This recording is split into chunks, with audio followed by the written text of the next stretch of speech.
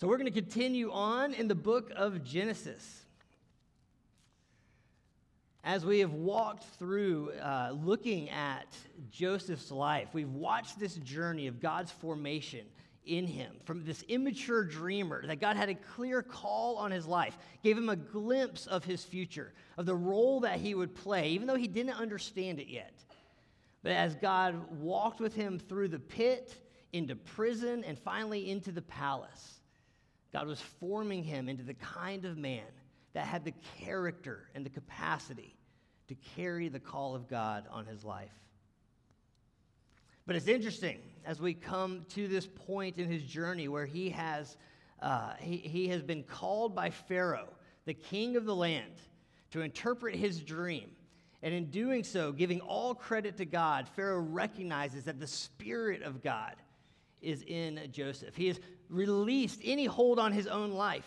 The dreams in his heart are no longer about him.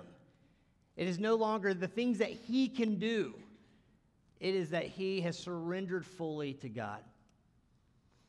It's interesting to note that Joseph's dreams for himself, his own dreams, aren't fulfilled until he brought clarity and empowered somebody else's dream. You know, at the beginning, Joseph, his family, misinterpreted that dream he had, his brothers bowing down to him, his mom and dad, like the stars in the sky, bowing down to him. That it wasn't about Joseph being elevated over his family. It wasn't about Joseph ruling his family. It was about God providing for his family through Joseph. It was that God had a plan, not just for him, and not even just for his family, but to bless the world through that family. It wasn't a dream about him being elevated into this amazing position of authority. It was about a dream where he actually would be serving to lift up those around him. In the same way, we all carry dreams. Some of you have had a dream, a glimpse that you had when you were a kid. I want to be a part of this. I feel this burning in my heart for this. Some of you, somewhere along the way, let that dream die. Or maybe circumstances, or difficult moments, or hard relationships, or just the situation you found yourself in, that dream felt like lost or forgotten. But that call of God, that man or woman that he made you to be, the thing that he put in you to do, was never lost. And in fact, what we see in Joseph's life is that it is not in spite of the pit and the prison, the low points and the difficulties and the tragedies that he walked through, but precisely because of them that he was able to actually step into the thing that God eventually had for him. He had to let his dream die before it could be born again into what it was always meant to be. Pharaoh, recognizing the Spirit of God in him, then places on Joseph the symbols of belonging and authority. Starting in 41, 42, actually.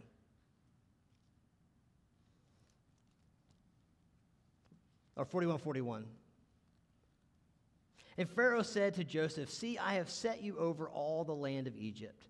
Then Pharaoh took his signet ring from his hand and put it on Joseph's hand, and clothed him in garments of fine linen, and put a gold chain about his neck. And he made him ride in the second chariot, and they called out before him, "Bow the knee." Thus he set him over all the land of Egypt.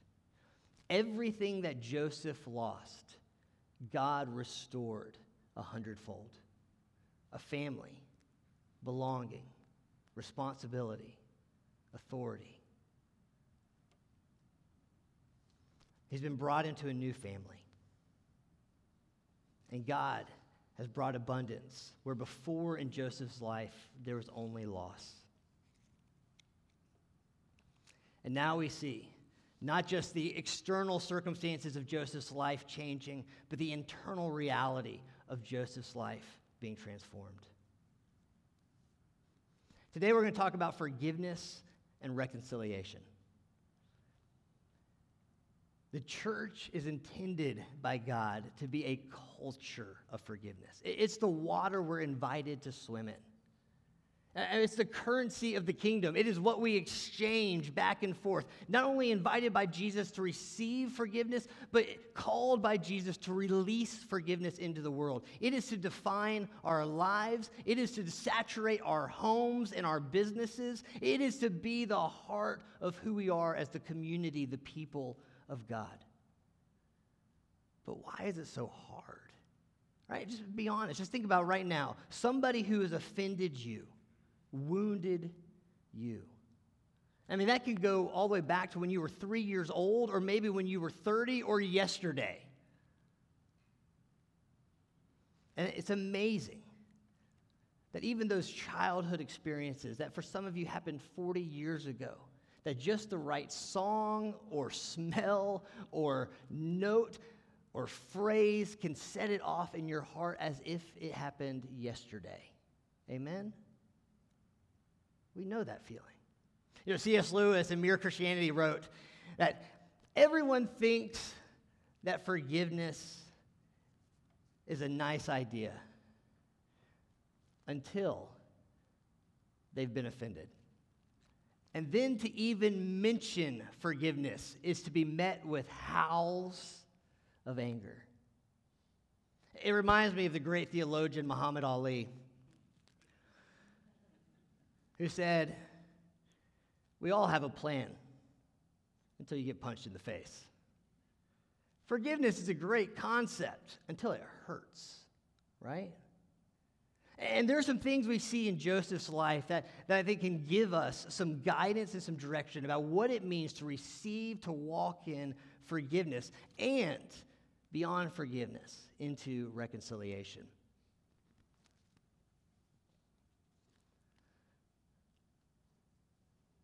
Joseph has been deeply wounded by his family.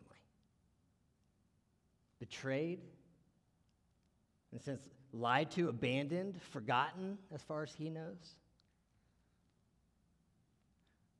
Everything that he thought he had as the favored son literally stripped away from him and lost. And he has had years to sit in that. And not only is the offense hard enough, I mean, he made the most of it in Potiphar's house as a servant and taking charge and managing that leadership gift that's on his life, showing up even there. But how much more opportunity is there for that bitterness to creep back in when he's wrongly accused and thrown into prison when he's just doing the best he can with what he has? Honoring God, being honest, being faithful. And again, he's tossed into the pit, into an even lower place when Potiphar's wife falsely accuses him. We see every opportunity for that bitterness to sit. And unforgiveness is a poison that withers our soul. I have met, and I'm sure you have met, people later on in life that just carry an anger, a hurt, these walls of defensiveness, this kind of surface rage that at just the slightest provoking bursts forth, or maybe just jadedness, cynicism. Unforgiveness is poison to our souls, and Joseph had every right and reason to live in that place. But when he comes into the fulfillment of the call in his life, we don't see a man defined by unforgiveness and bitterness from his past. Somehow we see a man having trusted God and walking with God, able to move forward with freedom and forgiveness. And how do we know that? Well, we'll know a little bit later, this kind of complicated story that happens when his family shows back up, when he's confronted face to face with the pain of his past. But even right here, when his family is long gone, forgotten him, done with it, from his perspective, that story is over. He is living a completely new story now. So Pharaoh gives Joseph authority, the ring, the robe, the necklace, the chariot. sets him over the land of authority. He begins to operate in responsibility. He's given a wife from the priestly line of Egypt. He's part of the king's house. In verse 45, Pharaoh called Joseph's name Zaphenath-Paneah, and he gave him in marriage Asenath, the daughter of Potiphar, priest of On. So Joseph went out over the land of Egypt. Sorry, skip ahead to verse 50. He's predicted or prophesied based on the dreams of Pharaoh that there'd be 7 years of famine, of plenty, followed by 7 years of famine. He's working during that 7 years of plenty to store up grain for Egypt so that they would be okay through the years of famine. But verse 50, before the year of famine came, 2 sons were born to Joseph. Asenath, the daughter of Potiphar, priest of On, bore them to him. Now listen to this. Joseph called the name of the firstborn Manasseh, which means to forget. For, he said, God has made me forget all my hardship and all my father's house. And the name of the second he called Ephraim, which means to be fruitful. For God has made me fruitful in the land of my affliction. To forget and to be fruitful. That word forget is really interesting there in the Hebrew. Because there's actually 2 words for forget throughout the Old Testament. The first one, to forget, it implies to quit caring about. It actually comes from the root to wither on the vine. The idea of just neglecting or rejecting, or to cease to care. It's the word that's used over and over again when God tells his people, do not forget what I've done for you. Do not quit caring about what I've done for you. That's not the word here. The word forget here actually has the idea of to set aside. It's not to quit caring about. It's not to neglect, but it is to let go of, to release, to set aside, to forgive. To cut off the pain of the past, to no longer be defined by the failures of what's been done to him, to forget. Joseph is no longer defined by the pain and the wound of his past. And in that place, he's able to embrace the fruit, the goodness, and the blessings of the present and anticipate the future. I have forgotten the pain of my father's house, and I am embracing the fruitfulness that God has brought in the land of my pain. In the Greek, the word to forgive that shows up throughout the New Testament is an accounting term. It means to forgive a debt, to let go of, to set aside.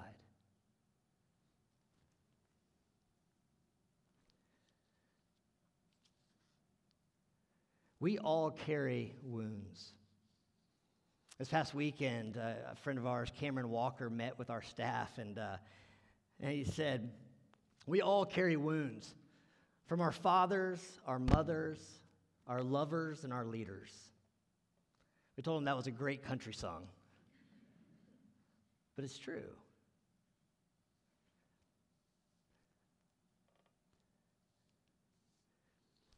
Forgiveness. It's not a warm, fuzzy feeling. And it's important to hear this. Forgiveness is not reconciliation. Forgiveness is not denial or repression. Forgiveness is not saying that what happened to you doesn't matter or it wasn't that bad. See, some people have a hard time forgiving those people who've wounded them, especially those deep wounds from our mothers, our fathers, our leaders, and our lovers. Because we think that to forgive means to say, oh, it's not that big of a deal. Don't worry about it. Or that to forgive means that somehow I've worked up in myself a warm, fuzzy feeling towards the person who's offended me. And when you're praying through forgiveness with somebody that's experienced deep pain, neglect, or abuse, or worse, the idea of saying, oh, it's not that big of a deal, just forgive them, it's not that big, That's not what the Bible's talking about. In fact, forgiveness is the opposite. Forgiveness is actually saying, is coming face to face with the depth of the wound and naming it for what it is. This was wrong. This hurt. This should have never happened. Or this should have happened and it never did. You never showed up for me, or the ways you showed up for me deeply wounded me and affected me. In your selfishness, I'm carrying the consequences of your choices. And that's wrong. My life has been affected by what you did to me or didn't do for me. But forgiveness is saying, I'm setting that aside. I am cutting that off. I am no longer like a debt that is owed, holding you to repay me the things that you have done. And the reality is that in 99% of cases, wounds, abuse, hurt, that person that offended you never can repay that anyway. That parent that left can't repay the years they didn't show up for you. That spouse that betrayed you can't undo the choices they made. That boss that ridiculed you can't take back the words that were said. They cannot repay you. Forgiveness is saying, that was wrong and that hurt, but I am no longer demanding that payment from you. I'm canceling the debt. And the power of forgiveness, the reality of forgiveness, truly is only possible because of the grace and the mercy of Jesus Christ. And I don't mean that as a cliche. I mean that in a real, powerful, tangible way. And here's why. To release a debt, to say, I am no longer holding this person to account for the things that they did or didn't do. There's still a hole there left to be filled. And the power of Jesus is that the thing that they can never pay you back for, or restore, or replace, or redeem, or heal, He can. He can.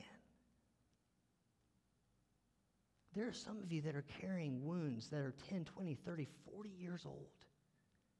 In the back of your mind, you're still thinking, if only they would show up and apologize, if only they would show up and make it right, if only they would get theirs. Nelson Mandela had a brilliant quote when he was imprisoned for his efforts to overturn apartheid, that unforgiveness is like drinking poison, expecting it to kill your enemy. The reality is forgiveness has nothing to do with the other person. It has everything to do with our own heart and our own soul before God, the one that can heal and replace and restore. And He wants to meet you in that place.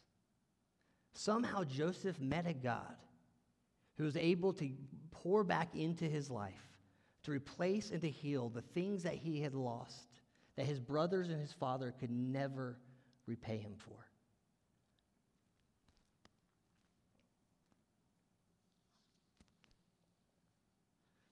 So forgiveness requires an honest acknowledgement of the sin, the wound, the loss, but then releasing that back to Jesus and allowing Him to repay, heal, or restore that which that person can never heal or restore. In fact, when we withhold forgiveness to others, we are simply continuing to carry their sin and offense against us. When we focus on the debts that we're owed and the offenses that we've received, the natural response is bitterness and resentment. But biblical confession of telling God the reality of what is the key to living life fully in His kingdom. Forgiveness is the currency of the kingdom, the key to freedom and wholeness. Luke 6:37 Jesus says, forgive others and you will be forgiven. Give and you will receive. Your gift will return to you in full, pressed down, shaken together to make room for more, running over and poured into your lap. The amount you give will determine the amount you get back. There's this principle where forgiveness, releasing and receiving forgiveness are two sides of the same coin. It's easy to see it as you won't be forgiven unless you forgive. Jesus clarifies that when he tells this parable of this servant that owes the king millions of dollars, comes before the king and begs for forgiveness of that debt. He can never repay that debt that he owes. The king, it says, releases him, forgives him of that debt, cuts the debt off. But then the story turns. That servant that's been forgiven a debt of millions of dollars walks out into the street, and the first thing that he does is he finds a friend of his that owes him a couple $100, grabs him, shakes him, demands, give me my money. His friend begs forgiveness. He refuses, throws him in prison. The king hears about what has happened. I've just forgiven you millions of dollars, and you just threw your friend in prison for a couple $100? It says the king's wrath is kindled against that unmerciful servant. Why? Because unforgiveness is a symptom, a sign that we actually never received forgiveness in the first place. Not that it wasn't extended, but that it wasn't received. How? Because why would this guy need a couple $100 from his friend if he had just been forgiven millions of dollars? He would have no need for repayment. But instead, he's still living as one under debt, as one who is still scrambling to try to make it work on his own, not having actually received the forgiveness of the king and therefore unable to release the forgiveness of the king. What are you holding on to?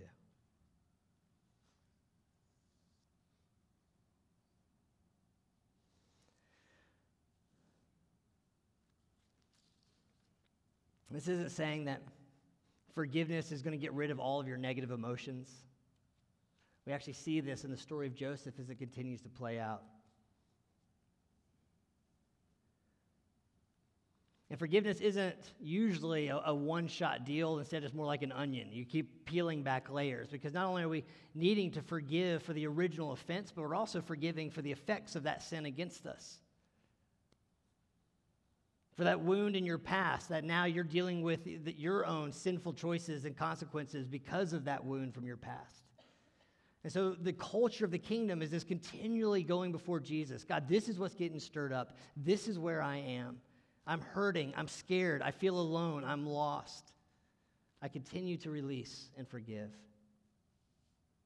But forgiveness is the freedom to envision a future in the kingdom that is not bound by the past. And that's where Joseph was able to live. Here's just a way of praying. Whatever name is coming to mind, whatever you're thinking of.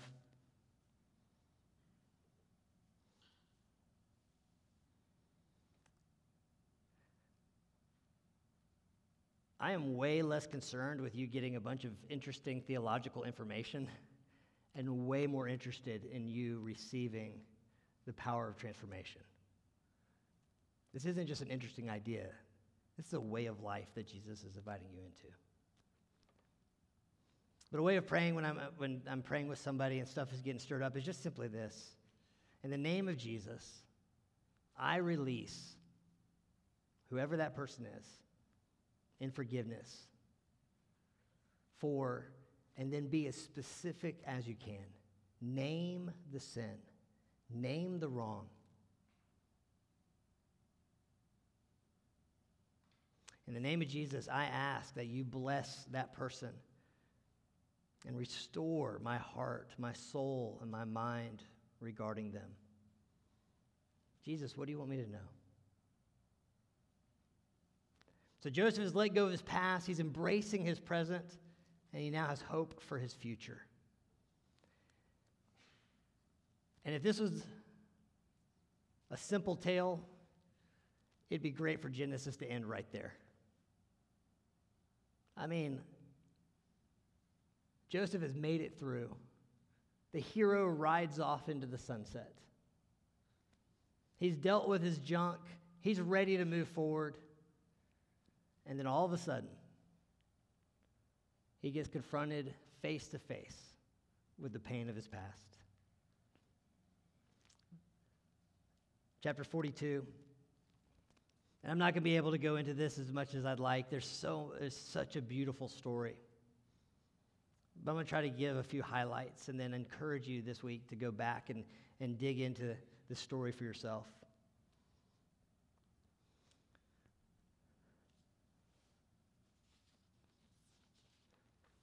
Because we see, as the story goes on, what reconciliation looks like. And this is what's important to note. As I was talking to my wife, Sadie, about this, this was really is deeply personal to her. This idea that forgiveness and reconciliation aren't the same thing. And the reason is partly her own story, but a big part is from praying with just tons and tons of different women who have dealt with some deep abuse and wounds, and some from things that they are currently living in or situations that they're facing.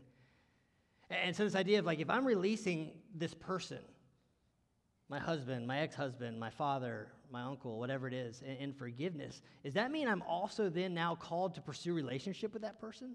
In other words, am I supposed to show up on the doorstep of my abuser and act like nothing has happened? And that's where forgiveness and reconciliation are two different things. We are called to forgive because forgiveness is between us and God. It is releasing our hearts from the sins done against us. Reconciliation requires two people, and we cannot control what the other person does. And the reality is that we cannot even begin to talk about reconciliation until we've processed forgiveness. Reconciliation is dependent upon forgiveness, but forgiveness does not always mean reconciliation. But as we work through forgiveness, then the question we ask is, okay, Jesus, what do you want me to do now? And in some cases, it may be, go be reconciled to your brother. Go make things right. But in other cases, it may be, you need to draw some healthy boundaries around your life. You need to get out of this situation. You need to call the police. You need to do something about this. But I can't even begin to think clearly about what the right next step is when I'm still living under the weight and the shadow of unforgiveness. It's only in forgiveness that we get the clarity to determine with Jesus what is the next right step forward. We see in Joseph's case, reconciliation becomes the where it goes, but it may not. So let me just tell you, I'll give you the sweeping overview, and then you can dive in. The story now zooms back to Joseph's family, Jacob and his sons, which we haven't heard of from in chapters now. I mean, as far as we know, their story is gone. But all of a sudden, they show back up. Why? Because the famine that's affected Egypt has affected the whole land. And so Jacob comes to his sons and says, hey, listen, we heard there's grain, or actually the sons come to Jacob. We heard there's grain in Egypt. We're starving here. All right, go get it. Now, it's interesting that all the sons are sent by Jacob except one, Benjamin, which is Joseph's only full brother. The other are half-brothers. It's his youngest brother. It's the favored son. That's literally what Benjamin means, favored son. Joseph is favored because of the way his father treats him. Benjamin is favored because of what his father calls him. But so Benjamin, though, is Joseph's brother. The rest are halves. Jacob sends all of them except Benjamin. It's almost like this question is still hanging out there. Can I trust these boys? Or is the exact same thing that happened to my first son going to happen to my other favored son? So Benjamin's left behind. The other 10, they head on out to Egypt. They show up at Pharaoh's house. They don't realize that the one that is representing Pharaoh is their long-lost brother that they sold into slavery.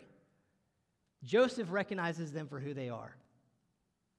But in this first visit, this first encounter, he's worked through this stuff with God, but now he comes face to face with the pain of his past.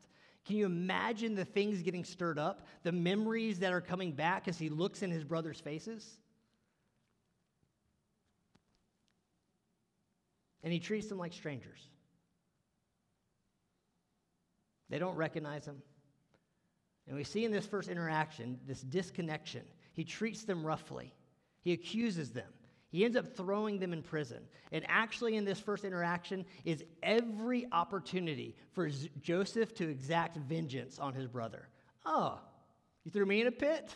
Let me show you what I can do. And he lets him sit in prison for about 3 days. But then, chapter 42, verse 18, Joseph says, I fear God. And he releases them. He doesn't let them sit in the prison of his vengeance, but he sets them free. But he still has not made himself known to him. There's still a disconnection. There's still a huge question lingering in the air. Can I trust you? Are you any different? Because I can't begin to restore relationship with you if you're the same brothers that threw me in prison, and as soon as I open my heart to you, you're going to do the exact same thing. You're going to take advantage. You're going to undermine. You're going to wound. You're going to hurt. I'm not opening myself up to you. I'm not trusting you with my heart. I've forgiven you. I've worked through it. I'm not holding on to that. I'm no longer bound by what you did back there, but that doesn't necessarily mean that I'm stepping right back into it again. Amen? We understand that? I feel like that's important for somebody here.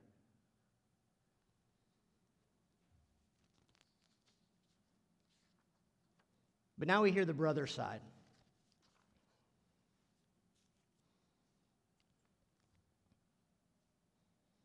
Oh, I forgot my pictures. I saw you watching me back there. It's like, I was realizing 13 years is how much time has passed between when Joseph was thrown in the pit by his brothers and then now when they're showing back up. And I was just thinking, that's a long time. I think back 13 years ago, approximately 2009. Where were you? What did you look like? This is my family in 2009. We've gone four-wheeling. There's two of us that are not even in that picture. This is my family now. And I was looking at my girls and I was thinking, how different is Joseph to these boys, to his brothers? How different are his brothers to him, maybe now with a gray beard and balding? Just hypothetically saying, theoretically. But Joseph, the amazing thing about our hearts is that time doesn't change them. In fact, one of the biggest lies that you have probably been told is that time heals. That's a lie. It's not true. It is why something that happened 30 years ago can stir you up like that as if it happened yesterday. Why? Because your heart is eternal. It's not bound by time. Time is irrelevant to your soul. Time doesn't heal. Only Jesus heals.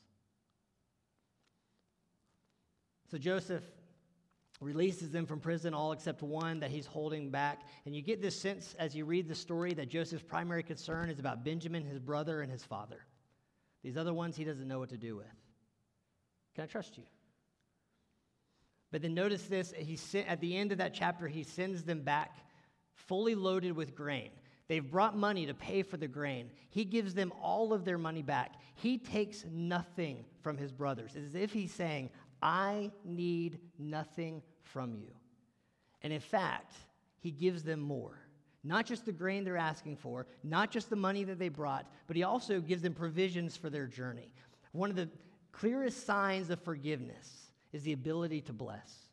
When I'm praying with somebody into whatever this wound or this pain of their past, and we walk through the process of releasing and forgiveness, can you just acknowledge it out loud? Can you say it out loud? Can you see this person now in your mind?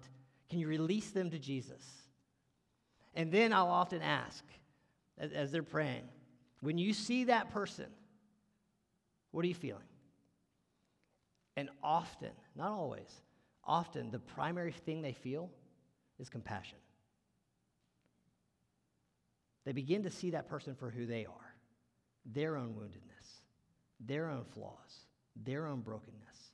It doesn't justify or excuse anything, but it gives them a different perspective, that they are now able to bless the very one that wounded them in the first place. And we see that with Joseph, sending them off, not just with their grain, but with all their money and provisions for the journey. The brothers go back. They say that the one prerequisite for coming back to get more grain is this next time they have to bring their brother Benjamin with them. They tell their father that. Jacob's not willing to let Benjamin go. And so he's like, no, there's no way. So they wait it out.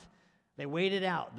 The food starts running out. The other brothers are like, we're starving. Let us go back to Egypt. Dad, why are you holding on to we're going to all die. So finally, Jacob relents. He sends them all with Benjamin and basically says, listen, if he's dead, I'm dead. Let it be as it's going to be. They show back up. The second visit, they move from prisoners to guests. They're invited into Joseph's house. Joseph sees Benjamin. He hears about his father, and it says that his compassion grew warm within him. He's deeply moved. There's also a little tidbit that was shared earlier on. The brothers are talking amongst themselves. They're talking in their natural language. They don't realize that Joseph could understand them. They don't know who he is. He's speaking through an interpreter. And they say to each other, this is because of our guilt, because of our brother. Our blood, the blood of our guilt is coming back on our own heads. There's a recognition by Joseph that they have owned their sin. And it's in that place, the forgiveness, the confession of forgiveness and the confession of guilt that creates the ground, the soil in which reconciliation can take place. But it's messy. Trust takes years to build and can be lost like that. And we see Joseph beginning. They've moved from prisoners to now they're invited into his house. They share a meal, though they're still not sitting at the same table. They're still not speaking the same language. There's still distance between them, but they're closer. They're coming closer to each other. Finally, he sends them off again, only this time he's planted a little trick on them. He's put a silver cup in Benjamin's bag. There's still this kind of idea that he's just trying to protect Benjamin. They go chasing off. Why did you steal? Why did you repay good with evil? The interesting thing is that through this whole narrative, the word silver shows up 30 times, almost 30 times. The first time it's mentioned is the silver that they received for selling their brother into slavery. The last time it's mentioned is here, as Joseph is reconnecting now with his brother. It's becoming full circle. They come back. We didn't mean to steal from you. We don't know how this happened. We didn't try to steal from you. They're begging an audience with their brother. Finally, Judah steps up. Judah, the very one that was at the center of the plot to imprison him in the first place, and opens his heart to him. Instead of just whispering off to the side, now he comes to Joseph and he says, listen, here's the story. Our father's heart is broken. His heart is bound up with that boy because he had another son. And he believed that son was torn to pieces. If you take this last son away from our father, it's going to kill him. And you see Judah's recognition of his own brokenness, Judah's willingness, in fact, to step in and sacrifice his life for the sake of his brother Benjamin. He said, don't take Benjamin, you can have my life instead. And all of a sudden, Judah moves from the one who at the beginning was throwing Joseph in a pit and selling him into slavery out of jealousy and envy, to being the one that is begging Pharaoh to take his life to spare his brother. And it's in that place that Joseph recognizes this is not the same brother that I knew 13 years ago. And weeping from the depth of his soul, Joseph reveals, I am Joseph, your brother. It wasn't you that sold me into slavery. It was God sending me to Egypt. It was God preparing the way.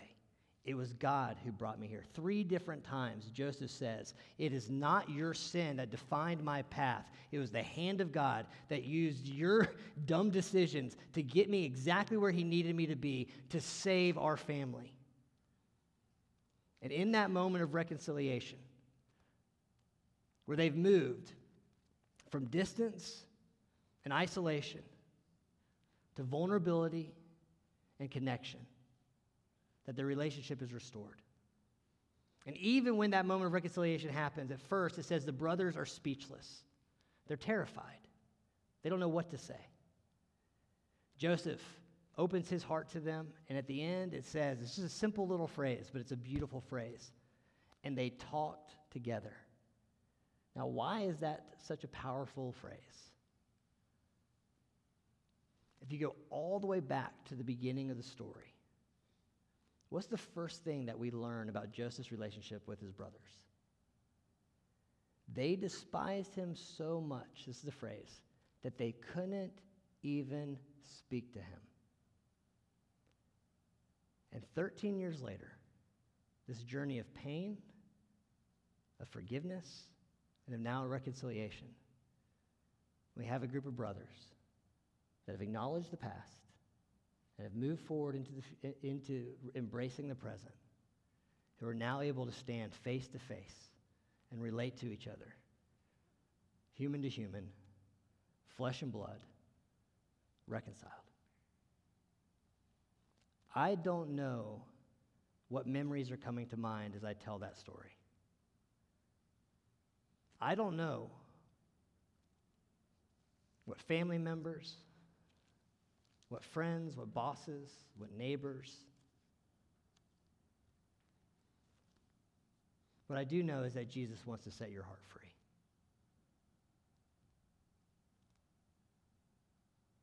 That Jesus wants to heal and restore. And that may not look like a reconciled relationship like Joseph experienced with his brothers. You can't control the other person's response. You're only responsible for your own life. But right now, what is Jesus inviting you into? What is he inviting you to release to him?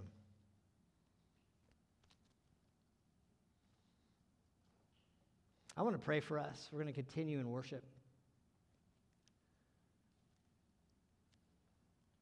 But I also invite you, we have a prayer team, both on Sunday mornings, but then throughout the week, that we pray into exactly this kind of thing with people. Because often the deepest wounds, we're not meant to journey into alone. The greatest healing in my life has come from, first, Jesus dealing with my own sins and brokenness and extending his grace and mercy into my life. But then second, it's being able to stand in a position where he is healed deeply in my soul, and encounters and moments that I can look back on, recognizing in Joseph that guttural cry when he finally releases this before God, that I am no longer bound by my past. And my prayer is that, like Joseph, I can extend grace and blessing and even offer to others what was taken from me.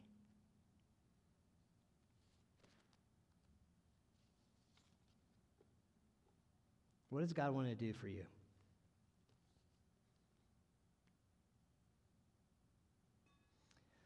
So I invite you just to close your eyes.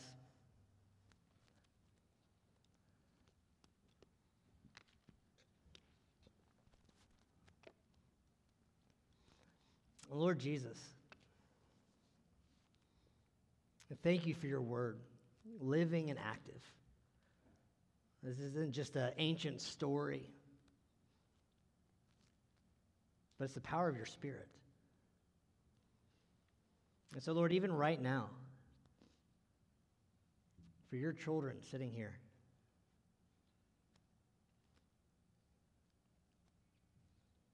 is there any place of unforgiveness in their own heart?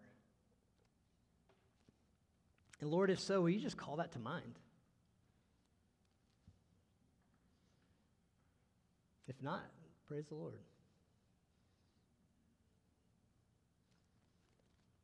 And if you're able, just in your own heart before the Lord, as you see that person or persons, acknowledge the pain, the wound. And be honest with Jesus about it. That's what confession is. He already knows it. It's just telling him what it is. And if you're able, to just pray. In the name of the Lord Jesus, I forgive whoever for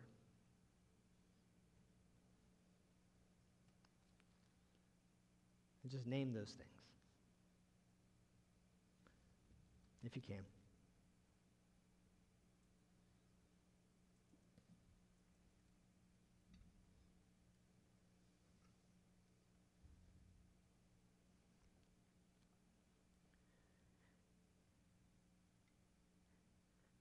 In the name of Jesus, will you cancel that debt? I release those things to you.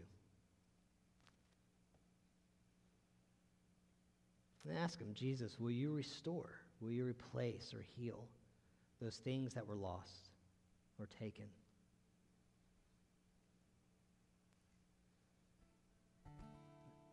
Ask Jesus to pour back into your life and your heart the things that were wounded or lost. So Jesus, we ask, what do you want me to know?